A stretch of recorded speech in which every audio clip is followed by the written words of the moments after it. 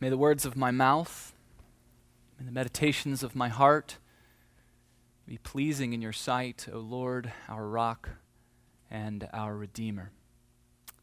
Amen. Over the last few months, we have been in a sermon series called Summer in the Psalms. Hopefully you've been here a few of those Sundays to catch some of those. Well, I just as easily could have called this sermon series Summer Counseling Sessions in the Psalms, because we've been looking into the heights and the depths of human emotion. We began by looking at lament, that place where we can go and cry out to the Lord when things are painful. It's the best thing that we can do with our pain. And then we took 3 Sundays and we looked at joy. And we saw how joy is different than happiness. Happiness depends on our happenings, what happens to us, but joy is anchored in something much deeper, and yet there is something that we can do in cooperation with the Holy Spirit to cultivate, to construct, to support the joy in our lives. So through this summer, the Psalms have been our wise counselor, teaching us how to deal well with pain, showing us how to pursue joy. And this morning I want to ask our wise counselor another question. How do we deal with fear and anxiety?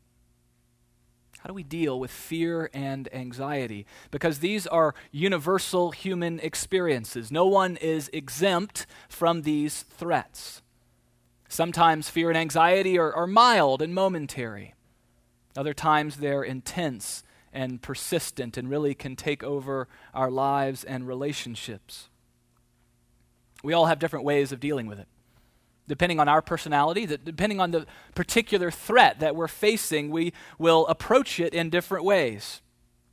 Experts describe how humans and animals respond to a threat with fight, flight, or freeze. Some of us are more prone to be fighters. We see a threat coming, whether it's real or perceived, and we want to attack it. Anyone relate to that? That can look like having a controlling personality. I just want to get on top of this. I just want to preempt this. I just want to control it. It can look like micromanagement at work or in marriage or with kids or in other relationships. You just want to make sure everything is tight-knit and controlled, and that's your way to deal with fear and anxiety. In relationships, the fighters are fighters. They want to win the argument. They can be very aggressive. Then you have the people that are more prone towards flight. When stress comes, they want to run away. We don't want to deal with the problems. We just want to escape. Sometimes we escape into an addiction. Maybe it's alcohol, maybe it's sexual fantasy, consumer therapy, something else, but we just want to get away from it, hoping that if we do, maybe the problems will go away on their own. In relationships, flight people tend to be conflict avoiders, which really turns out to be passive-aggressive, right? Because you can't really just avoid your conflicts. It's going to do something in your soul. So some of us tend towards fight, some of us tend towards flight, but sometimes we also just freeze. We get so overwhelmed by something that we neither attack nor run away, we just stand still. We're like the possum playing dead or the deer in the headlights. We don't move. And even as the threat moves on, sometimes we're still stuck in that place of paralysis. So this morning I want you to bring to your mind, even if it's a little scary, the most recent or the most intense, even if you need to go back a few years, experience that you've had of fear and anxiety. Maybe you're actually right in the middle of that experience this morning. So take that experience and ask yourself, how did I respond to it? How am I responding to it if you're in the middle of it? Where did I go when I felt threatened, whether that was a real or perceived threat? Was it fight? Was it flight? Was it freeze? Was it some combination of all three? Now, as you're thinking about that, take your Bibles and open them to Psalm 46. Psalm 46 is pretty well known. You may have recognized some of its words as Lawrence read it for us. It begins with these very comforting words: God is our refuge and strength, a very present help in trouble. And then later, towards the end of the psalm, we hear this oft-repeated command, be still and know that I am God. Has anyone heard that before? Psalm 46 is going to be our counselor this morning.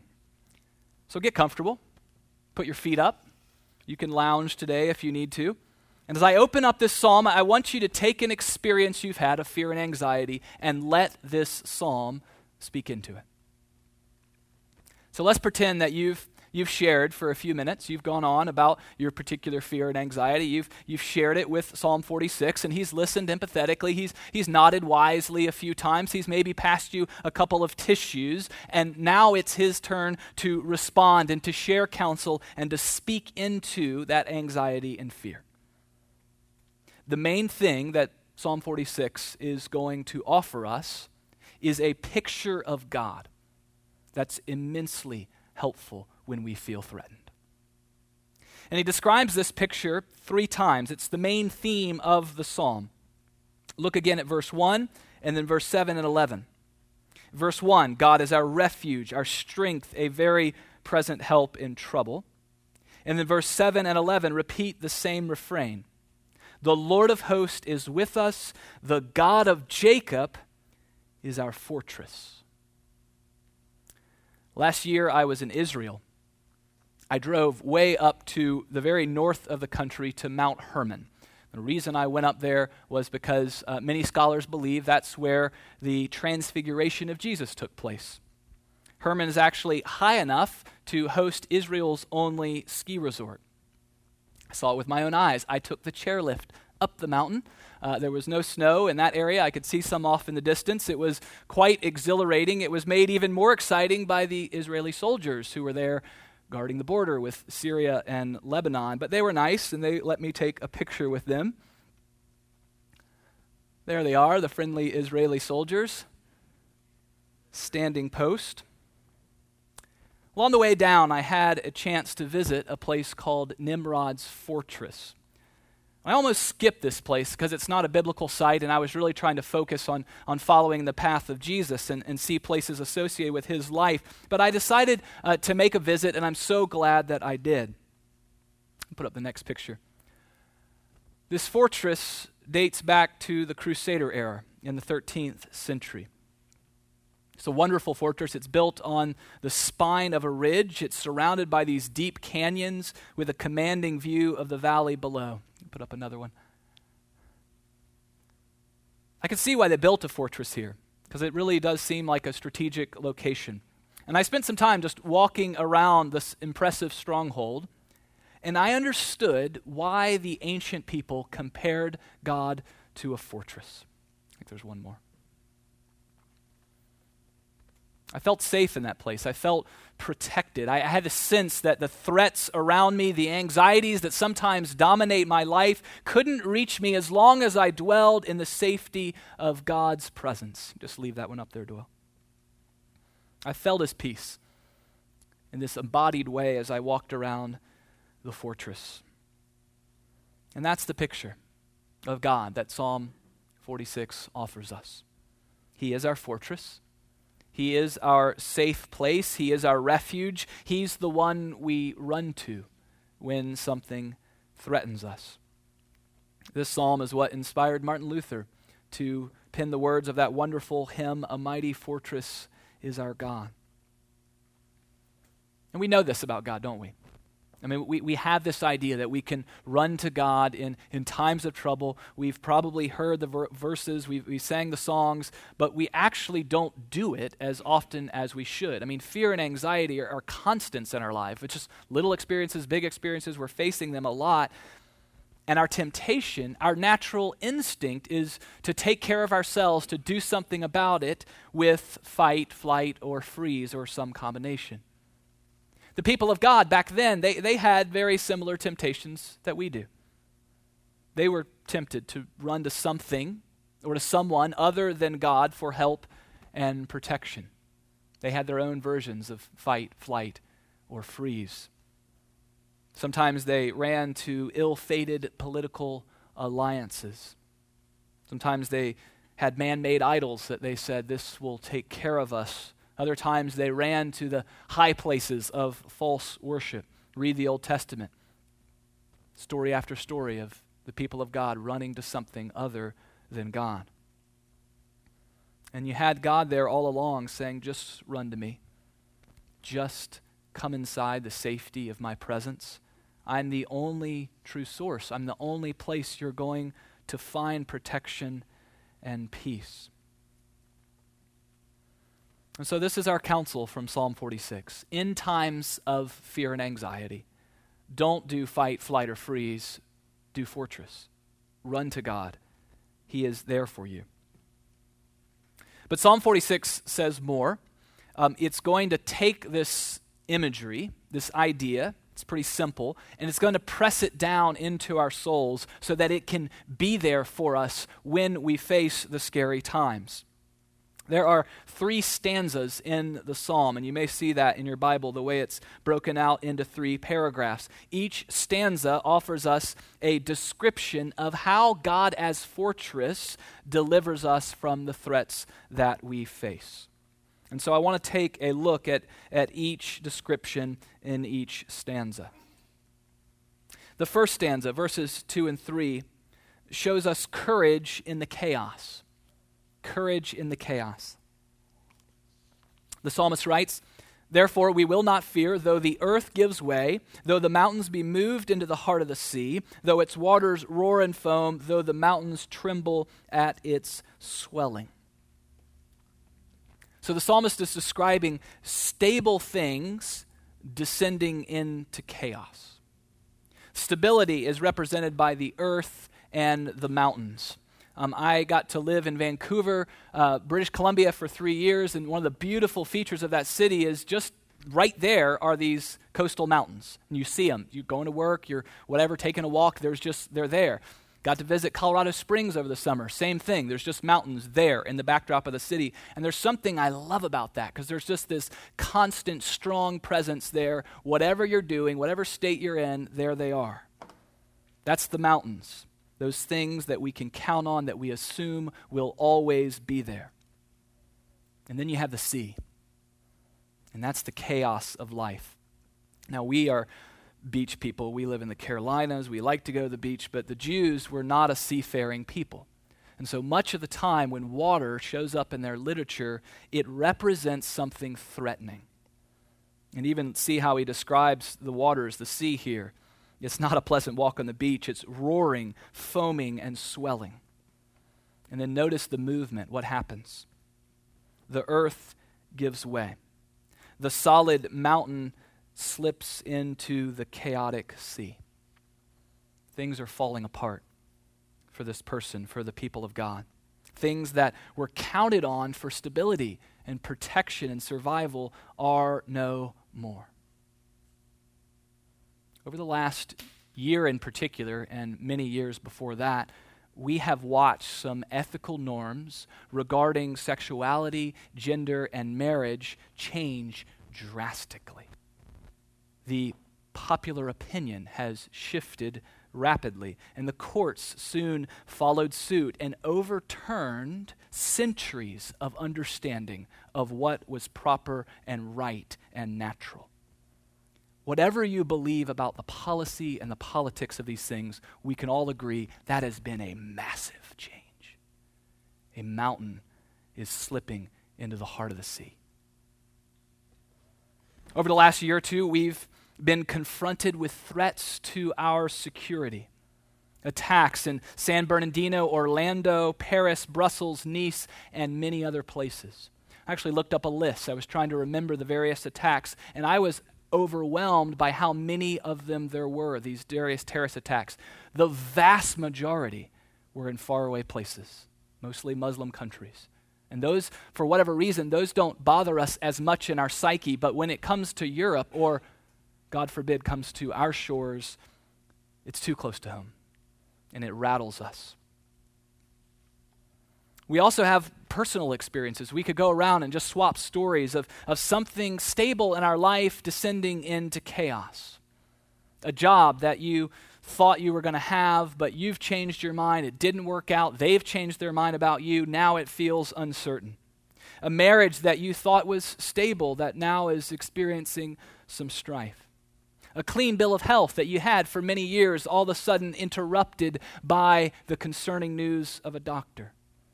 A friend or family member who was present in your life becoming absent for some reason.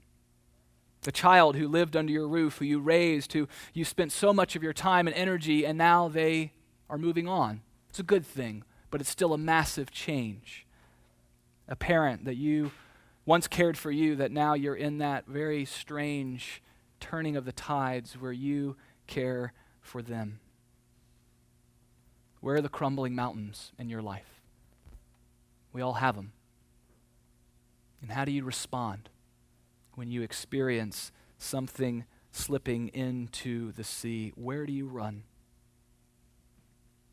Listen again to how the psalmist addresses these things. Therefore, we will not fear, though the earth gives way, though the mountains be moved into the heart of the sea. Important thing to note here, the threats are real. He's not making them up. Same thing in our gospel reading. The fishermen are out on the sea. They're used to the sea, and the waves pick up, and the wind picks up, and their boat's filling. They're not making this up. The threats are real, and we don't have to minimize the threats. But somehow the psalmist has this courage to face the chaos. He says, we will not fear, even though these really scary things are taking place. Courage is not the absence of fear. It's not the absence of looking square on and these really threatening things. Rather, it's continuing to walk into them. It's that resolve that says we will face our fears. And so where does he get his courage in the midst of these things happening? It's all hinges on the word therefore. You have to ask what it's there for. It's in verse 2. It refers back to verse 1 where we started. God is our refuge and strength, a very present help in trouble. So how do we have the courage in the chaos? By running to God as the fortress, as a refuge. If we run to any other source, if we expect government to fix the problems, if we think more walls or more armies are going to give us more security, if we think we can just outperform ourselves in these jobs to make it more secure or save enough money, we're fooling ourselves and we're going to be left vulnerable. But if we run to God as fortress, we can join the psalmist and say, therefore, we will not fear. I encourage you to memorize verse 1 and 2. It's not very long. And every time you face a threat, small or large, say this verse and personalize the end of it for yourself. God is a refuge and strength, a very present help in trouble. Therefore, we will not fear, though fill in the blank. Though the doctor, though the school changing, though whatever it is, name your threat. God is your source of strength. The second stanza, verses 4 through 6, give us another description of what it's like to have God as our fortress. And here he shows us an immovable meeting place. An immovable meeting place. There is a river whose streams make glad the city of God, the holy habitation of the Most High. God is in the midst of her. She shall not be moved. God will help her when morning dawns. The nations rage, the kingdoms totter. He utters his voice, the earth melts. Focus in on verse 5. God is in the midst of her. She shall not be moved. Now, who is she? The psalmist is speaking of Jerusalem, the city of God, often called Zion in Scripture. He's probably imagining the actual physical city, but Jerusalem, throughout the Scriptures, we heard it in Hebrews, it also symbolizes something greater. It symbolizes the people of God, and particularly God dwelling with his people. So he did dwell in Jerusalem and its temple, but that was an expression of something larger that was going on and that was going to happen in a more full way of God being with his people. Look back at verses 7 and 11. The psalmist calls God fortress, but he also says the Lord of hosts is with us. The fortress is a fortress because God dwells there. It's not the walls, it's not the guards, it's God's presence that makes the fortress a refuge and a place of peace. It's that experience of being near him that keeps us safe and protects us. Notice some contrast between the first stanza and the second. In verse 2, first stanza, the psalmist has described this scary experience of mountains being moved into the sea. Actually, in verse 6, he describes the kingdoms of the world tottering. Same word, moving. But then verse 5, we're told that God's presence in the midst of her, she will not be moved. It's the same word again. He's intentionally contrasting those things which are movable with those that are immovable. Nations and nature may shift and quake, but God's presence in his people is a constant. It will not be shaken. Notice another contrast. Verses 2 and 3, first stanza, we meet the unsettling picture of a watery chaos. But in verse 4, something has changed. We have water again, but it's different. There is a river whose streams make glad the city of God. The water here is clearly something good. It's something desirable, something soothing. Scholars have noted that these are waters of blessing, and it brings to mind prophecies in Ezekiel as well as in Revelation, in the end, where you have the water of the river of life flowing through the city out from the throne of God. You see, in the presence of God, in the fortress, even the chaotic things are somehow transformed into blessing, into nourishment. Something that threatens to undo us when it's brought into the fortress becomes something to restore us. The health trial becomes a powerful season of knowing God's love. The marriage strife changes and becomes this depth of intimacy and confidence. The job uncertainty leads to a clearer sense of God's call on your life. On our own, when we face threats, we can't deal with them, let alone transform them into something good. But in the immovable meeting place of God, chaotic things can become blessing and new life. So with God as fortress, we have courage in the chaos, and we have the immovable meeting place. Third and finally, in the last stanza, verses 8 through 10, we have a restful rebuke. A restful rebuke. This is where we meet the familiar command, be still and know that I am God. And Christians often use this command as an encouragement towards quiet contemplation. Maybe it's something that gives us that inspiration we need to have our quiet time. Just be still and know that I am God. It's a good thing to do, but in this context, the verse really means something a little different than how we sometimes use it. To get a sense of what's going on, we need to go to verses 8 and 9 and get some context. There we have another command. Come, behold the works of the Lord, how he has brought desolations on the earth. He makes wars cease to the end of the earth. He breaks the bow and shatters the spear. He burns the chariots with fire. What's going on there? What's that language about? It shows up in other places in the Old Testament. It is kingdom establishing language. God is bringing his kingdom on earth, and as he does so, he makes wars to cease. He gets rid of the weapons of war. He breaks the bow, he shatters the spear, he burns the chariots. You may be familiar, at Christmas time, we read from Isaiah 9, and it has a very similar kingdom language when it's talking about Jesus and his birth and the kingdom that will come as a result. For every boot of the tramping warrior in battle tumult and every garment rolled in blood will be burned as fuel for the fire. Why? For us, to us a child is born. To us a son is given. And the government shall be on his shoulders. And his name shall be called Wonderful Counselor, Mighty God, Everlasting Father, Prince of Peace. God's establishing his kingdom. That's what's going on in those two verses. He's bringing about shalom. But the process of bringing about peace can be quite violent. Not because God is bent on violence, but because people resist God.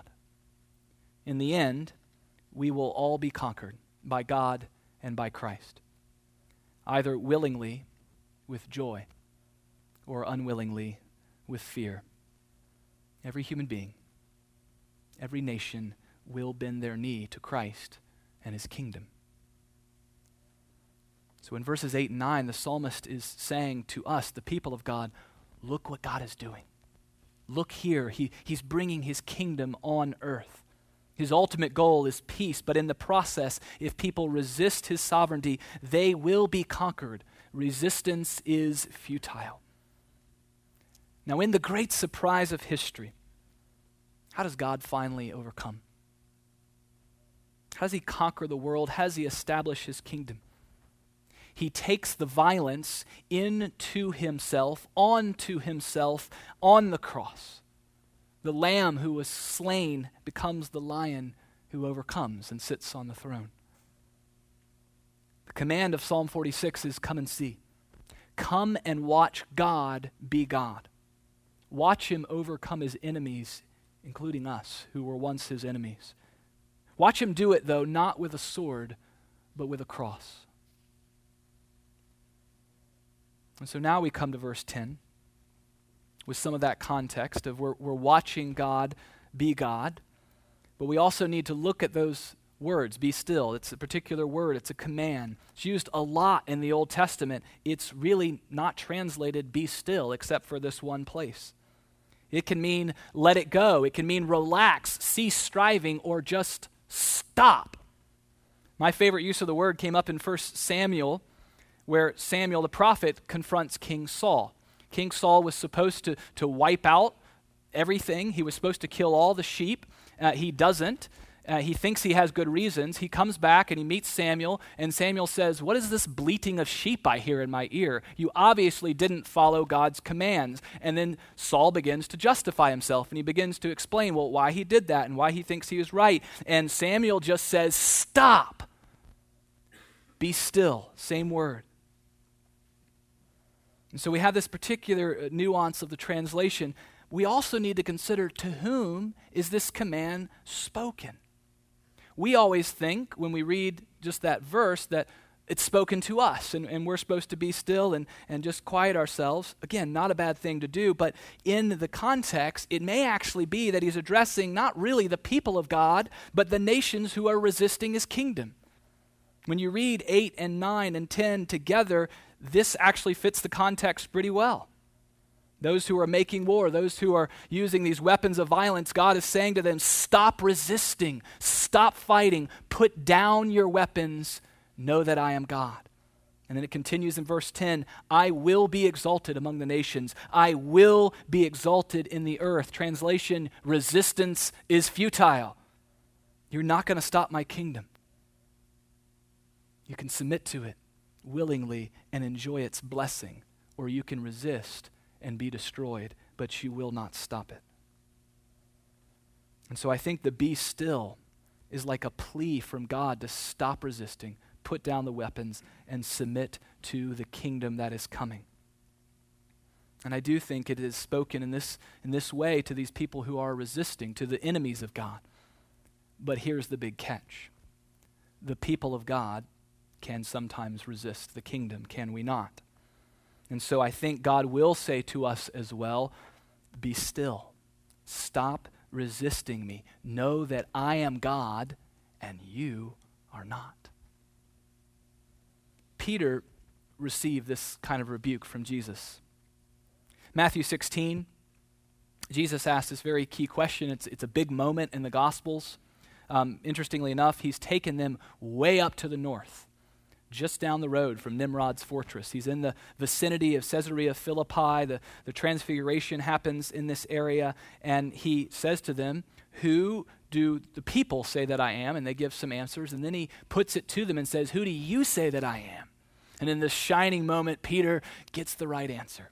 He says, you are the Christ, the Son of the living God, and the music swells, and Jesus gives him this great affirmation and says, you are Peter. And upon this rock I will build my church. And Catholics understand that one way, Protestants. Well, whatever it means, it's a big moment for Peter. And then Jesus begins to teach. And he says, I am the Christ. I am the Son of the living God. And now let me tell you what that means. Let me tell you what it means for me to be God. I'm going to suffer. I'm going to die. And I'm going to be raised again after 3 days. And what does Peter do? He takes the Lord of life aside to rebuke him. Not a very good idea. And what does he get instead? The harshest rebuke recorded in Scripture. The key to the church, the rock, 2 verses later is called Satan. Get behind me, Satan. You don't have in mind the things of God, but the things of man. Be still, Peter. Let it go, buddy. You don't know what you're talking about. Stop. Know that I am God. And I will be exalted among the nations, and I will be exalted in the way that I'm going to be exalted, which is on a cross, lifted up for all the world to see. And my enemies will put a sign up there. And they'll think they're doing it for whatever reason. Maybe it's a joke, maybe it's a mockery, but it actually is the truth. This is the King of the Jews. Because that cross is the sign of my kingdom. It's what it means to be God. I call this a restful rebuke. Why? Because it's only in submission to the will of God that we know rest. It's only when we pray those oft-repeated lines of the Lord's Prayer, your kingdom come, your will be done, that we actually experience a shalom like we've never known when we try to do it on our own. It's only when we lay down our attempts to play God in our own lives in little and big ways that we see that He is God and we are not. And He's going to be God in a very different way than we thought. I've had some prayer experiences lately where I'm literally saying to God, could you just give me what I want? Like, come on. I think these things are good. Just make this go better. And God's saying no. He's going to be God in a different way than we think He will. To resist that is going to exhaust us. To receive the rebuke, be still, know that I am God, leads to rest. It leads to peace. So how do you respond to threats in your life? How do you deal with fear and anxiety? Though it feels natural, though it's an impulse, there is actually something better than fight, flight, or freeze. There is fortress. There is God, our refuge, our protection, safety, and peace. As we embrace Him as that fortress, we discover 3 things. First, an unnatural courage in the chaos. Doesn't even make sense to us, but we'll feel that courage. Second, we'll have this immovable, constant meeting place. The world may shift around us, but the presence of God with us, Emmanuel, is stable. He is in the midst of us. And third, we have this restful rebuke. From the safety of the fortress in the presence of God, we can watch God be God. We can see Him establish His kingdom and lay down our attempts at control. Therein we find rest. Counseling session finished. Let's pray.